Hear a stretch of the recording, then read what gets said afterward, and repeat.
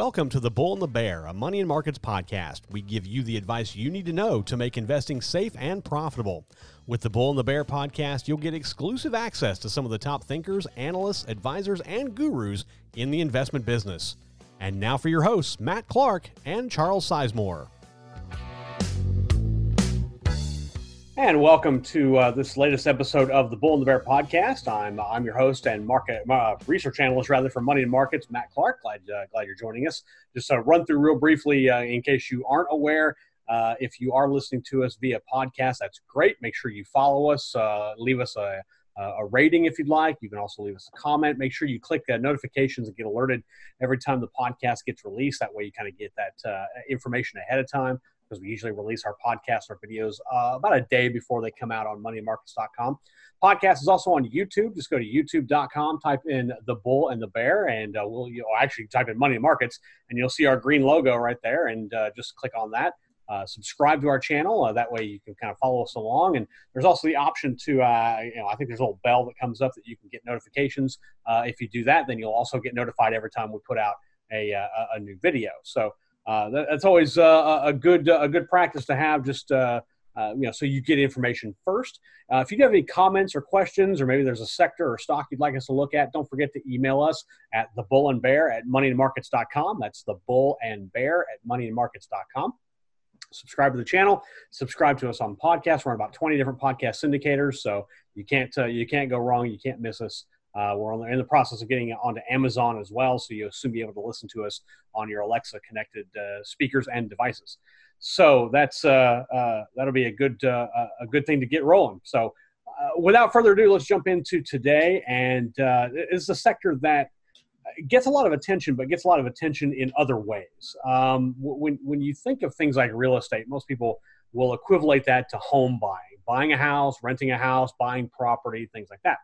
But as investors, the real estate market is much broader than that. It's not just about homes. It's not just about construction. It's about a lot of things. And in fact, that sector has grown exponentially in terms of what it offers over the last at least 2 decades. You've got real estate investment trusts, or REITs, property managers, storage companies. All these are now part of the real estate investing world. If you take a look at the S&P 500 Real Estate Select SPDR ETF, it's an exchange traded fund that tracks some of the bigger real estate companies on the market. It's jumped about 43% since reaching a low in March of 2020. It's still about 13.5% off of its previous high set back in February. The actual ETF itself covers companies ranging from cell tower owners, American Tower Corporation, Crown Castle International Corporation, to a real estate investment trust, Prologis, which does logistic facilities in last mile logistics. They basically have last mile warehouses for companies like Amazon, Apple, things like that, to put their goods before they transport it to the final destination, which is you and I, the consumer. Now, the ETF itself reached a death cross where its 200-day moving average crossed above its 50-day moving average. But now it's very close to doing the opposite and hitting a golden cross, which is where the 50-day average moves above the 200-day moving average, and it's starting to move upwards. That golden cross sometimes indicates some short-term momentum. Sometimes it works. Oftentimes it does, but there are instances where it doesn't. But what I want to do today is I want to bring in Money and Markets Chief Investment Strategist Adam O'Dell, as well as contributor Charles Sizemore, and I want to talk about 3 real estate sector stocks and kind of get your feel of your thoughts on them and talk about them kind of at depth. And I'll start with a company that is a real estate investment trust. These have become very popular investment drivers of late because of some of the benefits they provide in terms of reinvesting 90% of their income back into to investors and things of that nature. This is a REIT that specializes in data centers. So if you see data centers, Facebook has big data centers, AT&T has them, Apple has them. They're located all over the world. And what they are is they're basically data storage areas where these massive, not even terabytes, even more than that, get stored in these big rooms full of nothing but just computer storage areas. This one operates in 55 markets. It's got, and that's across 5 continents. So it's got a really big footprint. It's got a market cap of about $70 billion. Its 3-year annual sales growth rate is 15.2%. Its 3-year annual EPS growth rate is 50.5%. So it hit a low of about $4.85 a share back in March of 2020. It has ticked up now, well, more than ticked up. It has rebounded strongly, about 62% from that low to around $7.86 a share. The company that I'm referring to first is Equinix Incorporated. It trades on the NASDAQ under EQIX. That's EQIX, Equinix Incorporated. And first, I'll toss it to Charles Sizemore. And Charles, give me your thoughts on Equinix. Yeah, well, first, more broadly, I love REITs. And I know you shouldn't love your investments because they're never going to love you back. You should be a lot more cold and rational than that. But if I were, and you shouldn't marry your investments because the situation changes. You should not tie yourself to one investment theme. But if I were going to marry an asset class, it would definitely be REITs. I think they're one of the more future-proof areas of the market. Now, that's of course less true in this age of COVID. A lot of real estate that we might have thought was future-proof is proven to be anything but. But moving on to this company in particular, I love the company. I'm not so in love with the stock, and I'll explain that. The data center trend is one that is not going away anytime soon. At the rise of cloud computing, that's only going to get bigger. And part of it is geography. If you're a big Silicon Valley company based in, well, Silicon Valley, that's redundant, but if you're based in California there, you can't have all of your servers there. There are risks. There's it's an earthquake zone. Furthermore, you want the data crunching to be closer to the end users. So you want data centers spread out across the country to be closer to the people using them. This trend is not going anywhere anytime soon. This is only going to get bigger. I love the sector, love the stock, love the company, love management, love it all. What I don't love is the price. This has gotten a bit bubbly. In the last 2 years, the stock has more than doubled. That's unusual for a REIT of any size. This is not some internet startup. This is, at the end of the day, a real estate investment trust. They're just not supposed to be that volatile. It also has a very middling, well, I can't even say middling. It's actually just low dividend yield. Dividend yield is less than 2%. So REITs are first and foremost an income play. They're a total return play because you're not just looking for income. You're looking for long-term capital gains as well. You're also looking for an increase in the dividend over time. You're looking for companies that raise the dividend. That's one of the reasons I love the sector. It's inflation-proof because as inflation rises, so do your rents. It's all these things are great, but at the end of the day, price is what matters, and this stock is just a little too expensive right now. All right, and now I'll bring in Chief Investment Strategist Adam O'Dell. And Adam, I think he brings up a good point in terms of the overall price.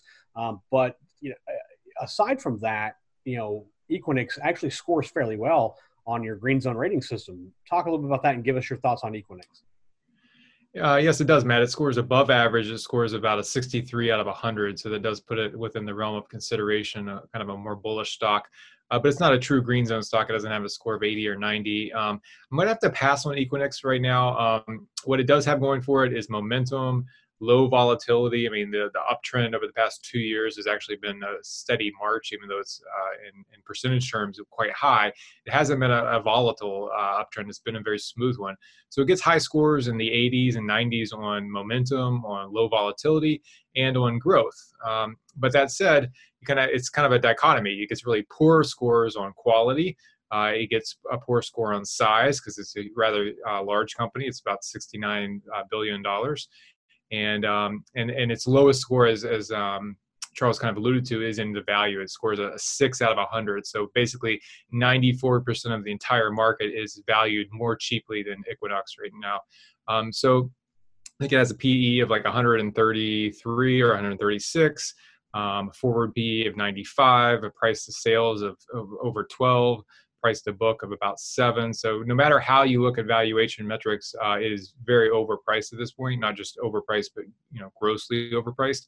And as Charles mentioned, the dividend yield really doesn't justify something like that. I mean, often when you can get a yield in the 5 to 10% range, that's considered high yield. But 1.33%, which is the current yield on this REIT, is not that great. I mean, one of the problems with the treasury bond market, with treasuries, the price of bonds going up so much over the past several years, and the yields going down so low. I mean, the 10 years trading at like 60 basis points right now, 65 basis points, which is about 0.65%. Is that investors that are traditionally looking to treasuries for yield, income-oriented investors, they've had to go. It's been called the search for yield. They have to go farther out onto the risk curve, meaning rather than investing in safe treasury bonds, which used to pay anywhere 3, 4, 5, 6, 7, 8%, they're now having to go to REITs and to dividend-paying stocks and investments that are farther out on the risk curve. So, I think that probably what's contributed to the bid up in the price of Equinix is that over the past several years, the T-bond yields have just been plummeting. And so people have gotten into REITs thinking, oh, well, they're probably almost just as safe as T-bonds, and they're paying, maybe twice the yield. So that's what I think a lot of people are doing as far as the reach for yield. And eventually it's going to come out and bite people in the butt. So for now, even though it gets a decent score in the 60s, I'm a pass on this one. And I am too. And the biggest thing is that you guys have all brought up all the strong reasons why. I mean, it says it's not a bad company. It's got good management. It's in a good sector. But right now, the price is inflated. That's the first concern. The other concern I have is $15.4 billion in debt compared to only about $4 billion in cash. That's a lot of debt. I know that their income structures, that they get money off of rent payments and things like that. I get that. But to have $15.5 billion in debt compared to $4.8 billion in cash is a bit of a concern for me as well. So I liked this company about a year and a half ago. But in terms of actual investment, this one, it's got to have a major pullback for me to be excited about it and really drop those ratios down to more in line with the industry, if not lower. So moving on to our second stock today. This is a company that owns and operates wireless communications infrastructure. They're spread out in North, Central, South America, as well as South Africa. They mainly focus on leasing antenna space on their various communication sites to wireless service providers under long-term lease contracts. So basically, your T-Mobile, your AT&T, your Vodafone, your Vodacom, places like that are leasing space from this company on their towers to put their equipment up to send you out your wireless signal. The company's stock hit a low of about 214 back in March, as did just about every other stock hitting a low back then. It's rallied about 45% since then. The company that that we have here on number 2 is SBA Communications Corporation. Trades on the NASDAQ as SBAC. So it's SBA Communications Corp. Trades on the NASDAQ as SBAC. And first I'll throw it to Charles. Charles, your thoughts on SBA Communications? Sure. Before I address that, let's go backwards just 1 second. You had mentioned the debt on Equinix. I would say maybe be open-minded on that. Real estate investment trusts in general tend to have a lot of debt because real estate in general has a lot of debt. Banks love to make loans backed by real estate. And in the case of the tenants paying the rent, they're all major corporations with their data and their computer equipment in the building. They're going to make that rent check if it kills them. So I would say, that stock was still a pass, but I would be a bit more open-minded on the debt. Now, looking at SBA Communications, it's kind of a similar story, really. I love the company. I love the sector. At the end of the day, do you envision a scenario where you're going to be using less data on your phone? I don't. I don't think that is a one-way street. We will be using more data on our phones until we're all dead. I mean, that's how that's going to go. And particularly with the rise of 5G, 5G requires more towers. So previous iterations, you could have relatively fewer larger towers. 5G requires smaller micro towers all over the place. So that does benefit, it benefits the landlords in this case. I would say within the space, I do like some of the competitors a little bit better. I would say I like Crown Castle and American Tower a little bit better. I'm not in love with the pricing on any of them. I would say, put a gun to my head, is this a stock that I would be comfortable buying and holding for years? I'd say, yeah, probably. I would prefer to get it at a cheaper price though. So I would say this is a soft pass for me right now. Love the company. Absolutely love the sector. Just fantastic long-term macro trend supporting all of this. I would just really like to get it at a dip. Okay. And to your point about debt, I understand that. I get it. I get that having a large amount of debt in this kind of a field is natural, especially in real estate. My primary concern is the fact that the cash to debt is so wide. Sure. And I have an issue with that. I just, I don't necessarily think that debt is a bad thing. I just think to have that little amount of cash on hand compared to your debt, that's a problem for me. That's where my issue comes in. So you bring up a good point in terms of SBA. Adam, I'd like to hear your thoughts on SBA Communications. I'm going to be a pass on SBA also. SBA scores a 52 out of 100 overall in my green zone ranking model. So right smack in the middle of average. It has basically the same footprint or fingerprint rather as Equinix in that it scores relatively highly on momentum, volatility, and growth, but very poorly on quality, value, and size. And what that tells me is that this is more of a trade than a good long-term investment, meaning that people have been hot on the sector. I mean, everything 5G has been kind of hyped for quite a while now. So people have been hyped on the sector. Their search for yield, the reach for yield has been a longer multi-year trend. So I think this is a trade that's probably mostly run its course, or at least if you're just now getting in, it's probably not a good time to get in. Shares of SBAC went from like $100 in 2016 to $300 now. So we've already tripled in price. And that's why it gets a value score of like 3 out of 100. As far as the quality scores, I mean, these are REITs, so they do have a different capital structure, as Charles pointed out. So that's potentially why, I mean, my quality score of the 6 factors, one of them is based on quality. And some of the metrics that I look at within that quality score are based on debt. So debt to equity and the ability for the company to service that debt. But that quality score also looks at things like return on assets, return on invested capital, return on equity, profit margins, both gross margins, operating and net margins. And even on those metrics, and even more so than the debt, these two REITs have kind of scored subpar. So again, I think that this is a trade that's probably worked over the last several years, but I would not be buying into it right now. Okay, and that's good. It's good that you mentioned that. I was going to mention the net margin. Right now, it's about in the negative, 1% to the negative. The industry average is actually a 10%, 10.5% net margin, and actually SBA is running in the negative. And that's a concern. Is book value per share is about $37 to the red. To me, like I said, this might have been good about 2-3 years ago, but now I think it's overpriced. I think it's met its threshold.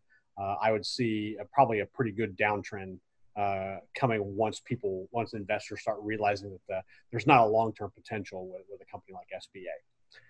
All right, and now moving into our third and final one. I want to take a little bit different track here. We've talked about 2 REITs. We've talked about in a very hot data center sector and also in the communication towers sector.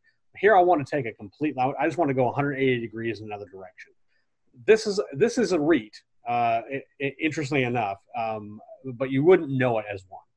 It specializes, it acquires and develops self-storage facilities. It's got about 2,500 self-storage facilities across 38 states. At last check, about 171 million net rentable square feet in the U.S. alone. It hit a low of $158 a share back in March. It's jumped about 34% since then, but it's still about 20% off its high that it set back in August of 2019. And this stock is Public Storage. You see their signs up and down main streets and in cities and towns everywhere where you just pull off and you can rent a storage locker, storage garage, whatever. But this company is actually a REIT, and they trade on the New York Stock Exchange. as PSA. That's P as in Paul, S-A. And I'll first send it over to Charles. And Charles, you've had some time to look at this. What do you think about Public Storage? I actually like this one, and it's for a couple of reasons. One, if you're a landlord, the nightmare property to own is something like a nice hotel or a nice office building. And that was even before COVID. And the reason is you got to keep the office. I mean, the maintenance on an office building is just, it'll bankrupt you. I mean, everyone, if you're going to do business in a building, you expect it to look pristine at all times. Same with a high-end apartment building. You know, same with the really high-end retail building. Appearance matters. Something like Public Storage, it's a warehouse. It's a little storage locker. I mean, there's really no maintenance to do on a property like this, which makes this subsector of real estate very attractive to me. It's cheap to maintain. There's not going to be these big expenses coming down the pipeline. Looking at the big picture of the sector, it did get a little bit overbuilt a few years ago. This sector was extremely popular, I would say, maybe the last 3 or 4 years of the Obama administration. It was like, this was almost like a trendy sector. And then it's sort of peaked out and it's been going sideways for a while. Part of that's just, there was a little too much inventory in it and it had to be absorbed. Now, of course, Public Storage is one of the absolute biggest and best run in the space. So that's, a little bit of a shakeout isn't such a bad thing for them. Looking sort of more macro, recessions are good for this space. This is an anti-recessionary sector, and the reason I say that is just sort of think through it. If you lost your job, you've lost your house, you've lost your apartment, you're having to move back in and live on your mother's couch for a while, or move in, whatever, go get a roommate.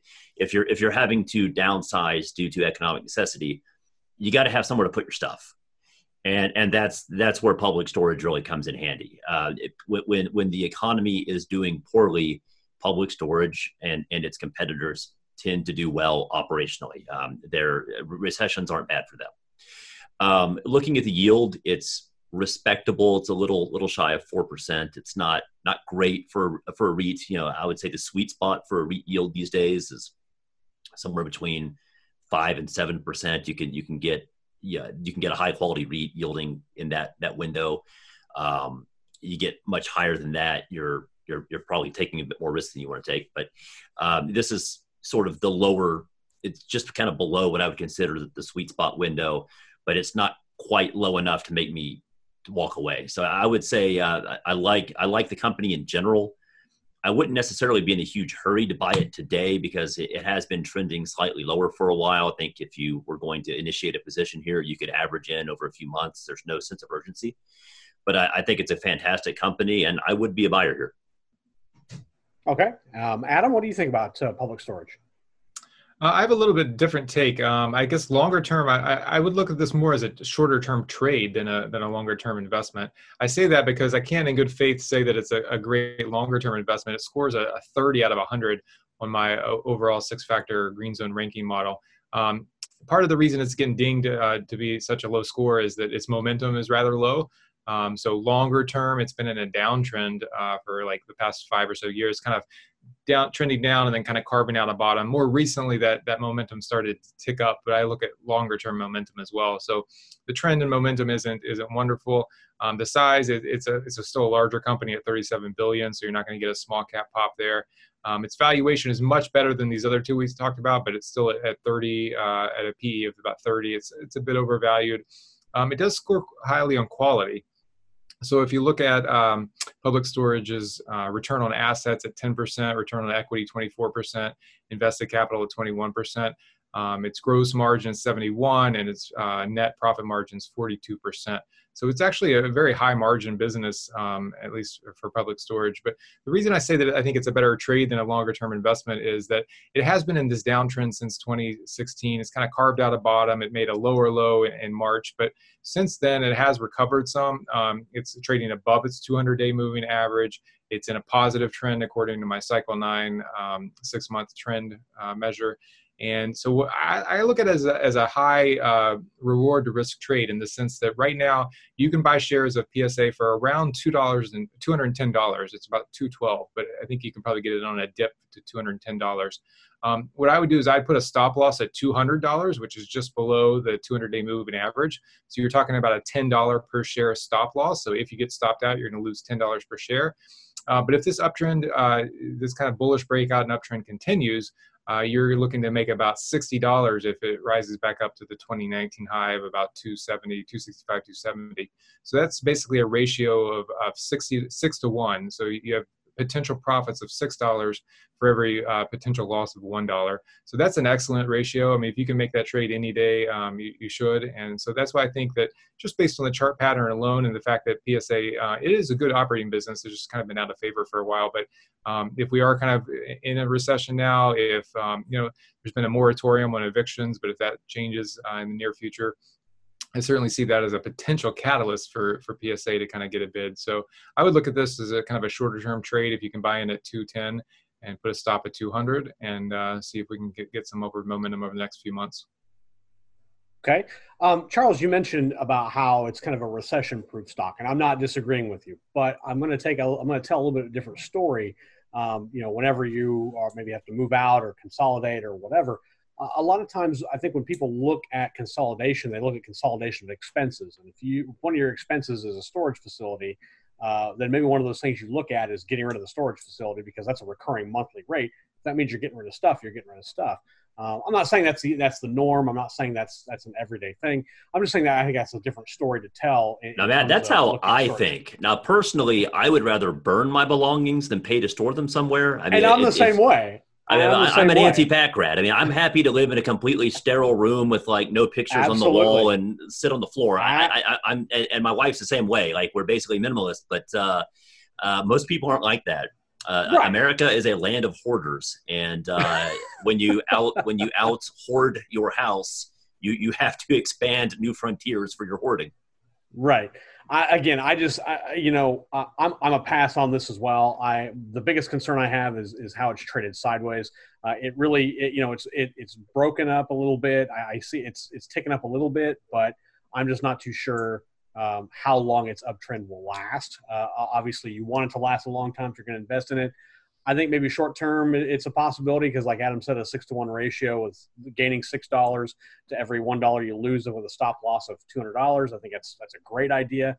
I would just be very hesitant about public storage at this point. So those are 3 stocks talking about the real estate sector. I want to thank Money and Markets Chief Investment Strategist Adam O'Dell and contributor Charles Sizemore for joining me as they do each and every end of the week. We do have the Labor Day holiday coming up on Monday. That the markets are closed, so take a day off, spend some time with your family. Charles, we have to congratulate, as he has an addition to his family that just came last week. So congratulations to him on that. I won't go into too many details, but it's great news, and congratulations to you. And I certainly hope both of you guys get time to spend time with your families. I know it's been very, very busy over the last couple of weeks. And I hope everyone out there enjoys the Labor Day holiday, if you're lucky enough to be able to have that extra day off. Again, you can listen to the Bull and Bear podcast on any podcast syndicator out there. Just about. We're in the process of getting added to Amazon as well, so that'll be a nice change, nice addition for us. Plus, you can watch the Bull and the Bear podcast on YouTube. Wherever you're listening, however you're listening, make sure you're following us. Make sure you get notified every time we do put out a new podcast, because we do put out podcasts and videos about a day or so before they actually come out on moneyandmarkets.com. And that said, don't forget to check Money and Markets each and every day for safe and profitable advice and information, investment information for you. So for Adam O'Dell and Charles Sizemore, I'm Matt Clark. I certainly hope everyone has a great weekend, enjoys the Labor Day, and we will talk again next week. Until then, safe trading, everybody. You've been listening to The Bull and the Bear, a Money and Markets podcast. Tune in each week to hear insights on how to make investing safe and profitable for you.